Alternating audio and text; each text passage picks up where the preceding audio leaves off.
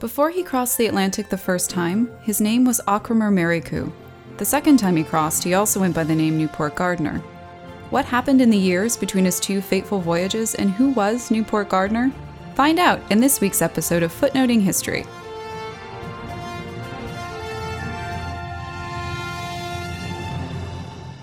Hi, and welcome to Footnoting History. I'm your host, Kristen, and today we will be looking at the remarkable life of a man who was a musician, an educator, a property and small business owner, a husband and father, a community organizer and religious leader, and one of the few formerly enslaved Africans who recrossed the Atlantic in early 19th century America. His name was Auchremer Marricu, or Newport Gardner. At various points in his life, he went by one or both of these names.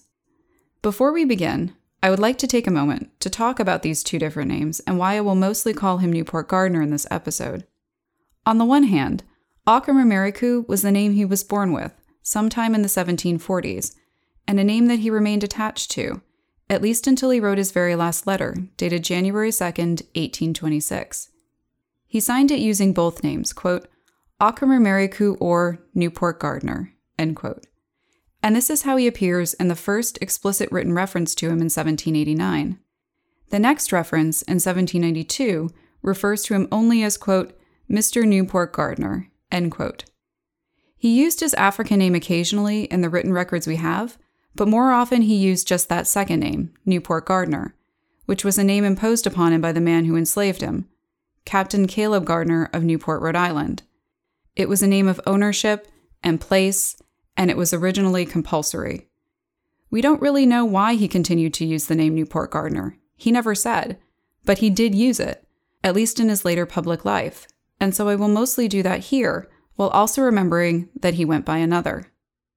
This is just one example of the insufficient information we have on the life of Newport Gardner, and so many other enslaved peoples of the American colonies and states. Historians know a lot about the institution of slavery, but the very inhumane nature of it means that millions of individual stories have been lost, and historians are left to try to reconstruct circumstances and environments as best they can. Newport Gardner lived much of his life in the American colony and later state of Rhode Island. Rhode Island, and Newport in particular, had a reputation for being kind of liberal and enlightenment-y in the 18th century. Ben Franklin's brother James opened a press in Newport in 1726, when Boston became too intolerable. Artists like Samuel King and Gilbert Stuart had studios in Newport. The Redwood Library and Athenaeum, founded in 1747, remains the oldest community library in the United States. Many Newporters belonged to the Church of England, but there were also Quakers and Jews who lived and practiced openly and freely where they otherwise could not. And that's all great, but a foundational pillar of Rhode Island and the city of Newport's economy was the slave trade. Historian Elaine Forman Crane says that it's hard to pinpoint when exactly they started, but the first known slaving voyage from Rhode Island was before the colony even had a charter, in 1649 with William Withington's ship, the Beginning. And yes, that was the real, tragically appropriate name.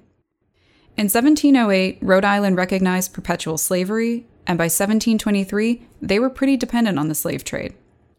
Crane writes that more ships left Newport for the African coast than any other American port, and Newport-based ships accounted for at least 70% of the trade by 1770.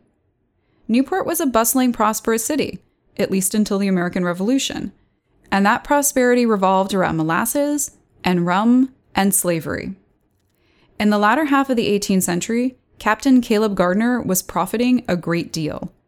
He appears as number 29 out of 135 in a list of Newport taxpayers in 1772, making him one of the wealthiest people in the city. This same list, which appears in Crane's book, has Gardner as owning 2 enslaved people in 1774, one of whom was Shirley Newport Gardner. Newport Gardner was taken to Rhode Island as an enslaved person sometime in the 1760s, quite possibly on the 1764 voyage of the Elizabeth. According to the Transatlantic Slave Trade Database, Caleb Gardner's ship the Elizabeth arrived in Rhode Island from Cape Coast Castle in July of 1764 with 89 enslaved people. 55 days before that, when the ship embarked from the African coast, there had been 120 enslaved people on board. Rhode Island was the first stop. Cape Coast Castle, in what is today Ghana, is listed as the first and only place of slave purchase on this particular trip. The nature of Cape Coast Castle, and many other prison forts like it, was essentially a funneling location for enslaved peoples who were taken in from all over and then sold to ships crossing the Atlantic. But Newport Gardner may have been from that general area. Historian Edward Andrews believes that the name Okremermariku belongs to the Akan-speaking peoples of the Gold Coast, which ran approximately from Senegal to the Bight of Benin on the western coast of Africa, which is where Cape Coast Castle is located. Captain Gardner was there several times in the 1760s, but it was his ship the Elizabeth, in 1763 and 1764, that sailed directly between Newport and Cape Coast Castle that likely carried the man who, up to that time, called himself only Okremermariku. The majority of enslaved peoples transported by Newport ships were destined not for New England or other American colonies, but for the Caribbean. Newport Gardner, however, remained in Rhode Island in the household of Caleb Gardner for reasons we do not entirely know. Much of what we think we know about Newport Gardner's early life comes to us from apocryphal histories of the 19th century, which are not necessarily to be trusted for their complete accuracy. The 19th century stories offer the sideways explanation as to why Newport Gardner remained in Rhode Island, that Newport Gardner was special. They tell us that he was an upper-class teenager whose mother entrusted him to the care of a white ship captain for an education, thus making sure audiences knew that he was born a class apart and with an aptitude for education, an education which these stories also imply could not be obtained back in his African home. So that part definitely displays some paternalistic and Eurocentric thinking. But Newport Gardner did display an aptitude for languages. He became fluent in English and French, all while keeping his native African language, which neither these 19th century stories nor Newport Gardner himself ever names. He was without a doubt literate. Aside from his surviving 1826 letter mentioned at the beginning of this episode, he wrote many others. We know he operated as clerk, secretary, and treasurer of the Free African Union Society, and I will explain what that is a little later. In 1807, when the society rebranded itself and opened a school for African American children the next year, Newport Gardner was its teacher. 19th century stories also make sure to note that Newport Gardner was an accomplished and talented musician. It was apparently Mrs. Caleb Gardner who hired a well-known musician named Andrew Law to teach Newport Gardner music in the 1780s, but it seems that Andrew Law was working with a lot of natural talent. Newport Gardner quickly established a strong musical reputation that survives to this day. While enslaved, he operated a music school for the city's black community, and he continued doing so after his emancipation in 1791.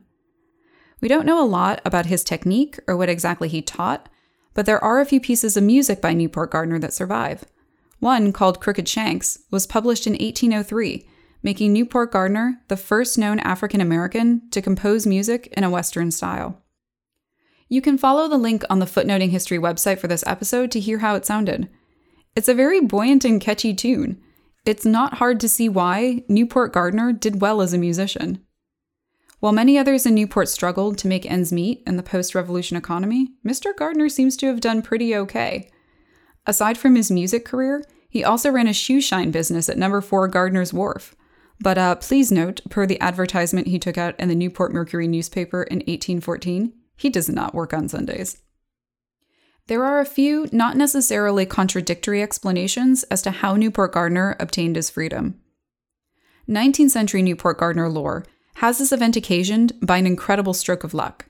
In this dramatic version of what happened, Newport Gardner went in on a lottery ticket with some friends and won. If you're anything like me, you're surprised to hear that lotteries were a thing in early America. They were actually a common thing in 17th century Europe too, which is how the idea was first imported to the colonies. According to John Russell Bartlett, they stood in as sources of funding when taxation was pretty limited, banks did not exist, and when cash was hard to come by. Lotteries were used by local governments and organizations for buildings and schools, bridges and roads. Sometimes people used them to get out of personal debts, and in one case, someone ran a lottery to pay for a ransom. There were whole firms with names like J. Howard's Fortunate Office and Allen's Truly Lucky Office, devoted to the facilitation of lottery running. Both J. Howard's and Allen's firms were in Rhode Island, which had a particular love of the lottery system. Lotteries were run in Rhode Island since at least 1732, when the General Assembly saw it necessary to explicitly prohibit lotteries. Yeah, that prohibition did not take, and in 1744, the Rhode Island Assembly changed its tune. So much so that Rhode Island authorized almost as many lotteries as the other 12 colonies combined, and they kept it up after the American Revolution. Which is where Newport Gardner fits in. According to the May 10th, 1791 edition of the Salem Gazette, quote, number 17221, which drew $2,000 in the semi-annual state lottery, was paid on Friday last by Messrs. Leach and Fosdick in Boston. The proprietors were 4 Africans belonging to Newport, end quote. You will notice that the announcement does not name any of the actual lottery winners. However, the date and the amount match up with other sources. We do know that Newport Gardner was emancipated in 1791, and some 19th century sources mention a lottery-winning connection, so this newspaper announcement is probably a reference to it. Samuel Hopkins, the leader of the First Congregational Church, noted early abolitionist, and personal friend of Newport Gardner, told the story in some detail. He said Newport Gardner won a lottery with some friends, but that $2,000 split 4 ways was not enough to buy his and all of his family's freedom. Hopkins said that Mr. Gardner was devastated when he realized this, and so Newport Gardner prayed. He prayed hard. And the next day, Caleb Gardner offered eventual freedom for everyone, except one unnamed child for reasons that are not explained, after a period of 2 years, during which Newport Gardner would live and work with him and pay him, Caleb Gardner, $3 a month. If we want to be generous, Caleb Gardner himself may have grown adverse to personal slave ownership by 1791. This explanation rings a little hollow when you realize that his last recorded slave voyage was in 1806. If he was against personal slave ownership in 1791, it's safe to say it was probably not for moral reasons. Edward Andrews believes that the growing size of Newport Gardner's family may have had something more to do with things. By the early 1790s, Newport Gardner was married to a woman named Lemus, and they had at least 8 kids. They would ultimately have several more after that. Captain Gardner's offer may have been more a matter of financial preference. In any event, Samuel Hopkins' story credits divine providence with most of the work here, but Newport Gardner himself may have given the credit to God. He was a pretty religious man.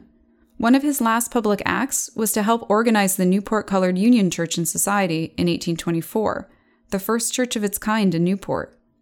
And religion had been a big part of his life for a long time before that. He was active in Newport's First Congregational Church into the early 1800s and served as the groundskeeper. The First Congregational Church was where he and Lemus had their first children, twins named Prince and Dinah, baptized in 1781. Newport Gardner likely chose the First Congregational because of Samuel Hopkins, who came to the church in 1770. Although at one time a slave owner himself, Hopkins became a vocal abolitionist, and under his direction, the First Congregational Church took a public stand against the institution of slavery. He criticized the city of Newport specifically for being so invested in the slave trade in 1776. Also in 1776, he teamed up with Ezra Stiles, who was the leader of the Second Congregational Church in Newport. Together, Stiles and Hopkins promoted the idea of an evangelical mission to Africa, specifically Guinea. This mission envisioned 2 freed Africans at its head, and in preparation for this venture, John Kwame and Bristol Yama were sent to Princeton University, making them the first African Americans to be educated at a U.S. college. Both Kwame and Yama lived in Newport and were associates of Newport Gardner. They were, like Mr. Gardner, members of the Free African Union Society, which was a benevolent mutual aid organization. That meant that members provided economic and social support for their communities. Members paid dues that were used to take care of members when they got sick. When members died, the organization took care of their funerals and helped the widows and orphans. They offered apprenticeships to one another's children and lent out books. Occasionally, they also used society dues to purchase lottery tickets to help fill out the treasury. Newport Gardner was officially admitted as a member of the society in August of 1792, but the minutes of one 1789 meeting were already anticipating his membership. It was, quote, voted that Mr. Okrimer Mariku, or Newport Gardner B., is hereby admitted with the privileges of having a voice in the said Union Society, and that whenever he shall be free, he shall be admitted and received into the said Union Society, end quote. This is the first explicit written reference mentioned at the beginning of the episode, and it tells us a few things. 1. In 1789, Newport Gardner went by 2 names. 2. He was in contact with the Free African community of Newport. And 3. He was working on obtaining his freedom long before that legendary 1791 lottery win. Some meetings of the society were held at Newport Gardner's house on Pope Street, which one 1803 property auction ad labeled as, quote, Negro Lane, end quote. Pope Street appears on a 1777 map by Charles Blaskowitz, and it was just on the periphery of the town.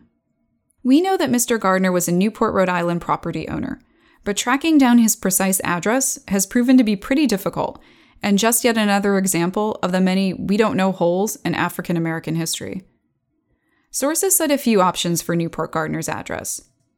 Bert Lippincott of the Newport Historical Society is currently working on a history of African American property owners on Pope Street, and he believes that the plots of land we know Newport Gardner owned in 1825 were actually vacant, and his house, while on Pope Street, was somewhere else. Newport Gardner's actual house may no longer exist, but the street is still the same. It's where he lived before, at about the age of 80, he sailed for Africa. When he was brought to Rhode Island in the 1760s, the institution of slavery was firmly entrenched, but during Newport Gardner's lifetime, European American sentiment toward it was starting to shift. Samuel Hopkins was definitely not the only European American living in Newport who actively opposed slavery. Rhode Island was one of the first states to enact an emancipation law in the United States in 1784. But that law was gradual, and it only applied to children of enslaved people born after 1784. Samuel Hopkins described himself as gloomy about the prospects of ever abolishing slavery in its entirety, and when he died in 1803, his pessimism was justified. Slavery would not be outlawed entirely by the state constitution of Rhode Island until 1843. While Newport Gardner lived there, slavery was becoming unfashionable, and there were a lot of vocal opponents to the institution, but it was not enough. Newport Gardner was a realist. He recognized he was living in a place where, no matter what he did, he would never be fully equal, and it was time to go. The Benevolent Society to which he belonged advocated amongst its core principles emigration to Africa. In a 1789 letter to a similar society in Providence, Rhode Island, they referred to themselves as, quote, strangers and outcasts in a strange land, attended with many disadvantages and evils with respect to living, which are like to continue on us and on our children, end quote. The correspondence continues on to choose John Kwame and Bristol Yama to represent them on a mission to Africa. Neither Kwame nor Yama ever got to go. Both died before it could happen, but Newport Gardner did go. In 1825, he sold his plots of land on Pope Street and went to Boston with his 38-year-old son Ahema and his old Pope Street neighbor Salmer Nubia. Both Nubia and Gardner were ordained as deacons in Boston's Park Street Church. Gardner wrote and saw performed an anthem called The Promise, which struck such a chord its lyrics were later reprinted and sold. They were preparing to set sail on the ship The Vine, with a group of other African American immigrants to the western coast of Africa. The voyage was in part the product of the American Colonization Society, an organization founded in 1816 with the purpose of helping formerly enslaved African Americans emigrate to Liberia. But it was an extension of Hopkins and Styles' original vision, and Newport Gardner paid for his own and several others' passages on the Vine. Many, including later Frederick Douglass and Sojourner Truth, would criticize the emigration effort, arguing that obtaining full emancipation and equal rights in the United States should be the more appropriate focus. But that was not Newport Gardner's opinion. It is unclear if he knew or believed that his former home was in the settlement of Liberia, but if he did not, that knowledge did not impact his decision to leave. He set sail on January 3rd, 1826. I would love to be able to tell you that Newport Gardner set up a music school in Liberia where he taught with his son and lived next door to his old neighbor Salmer Nubia, and they all hung out together after church on Sundays. The Vine did make it to the western African coast, but its passengers did not survive long. Newspapers that year reported that almost everyone on board died within weeks of landing. Many at the time took the news as an "I told you so" opportunity in support of their anti-immigration stance. Historians assume that a mosquito-borne illness was the cause. But we can't know for certain what happened to Newport Gardner or where his final resting place is. We can visit the wharf where he had his shoe shine business, walk around in his old neighborhood, listen to his music, and reflect on the incredible legacy and contributions of one Mr. Ocrimer Merricu, or Newport Gardner. This has been Footnoting History. If you like the podcast, be sure to visit our website, footnotinghistory.com, where you can find links to further reading suggestions related to this week's episode, as well as a calendar of upcoming podcasts. You can also like us on Facebook and follow us on Twitter at History Footnote. Until next time, remember, the best stories are always in the footnotes.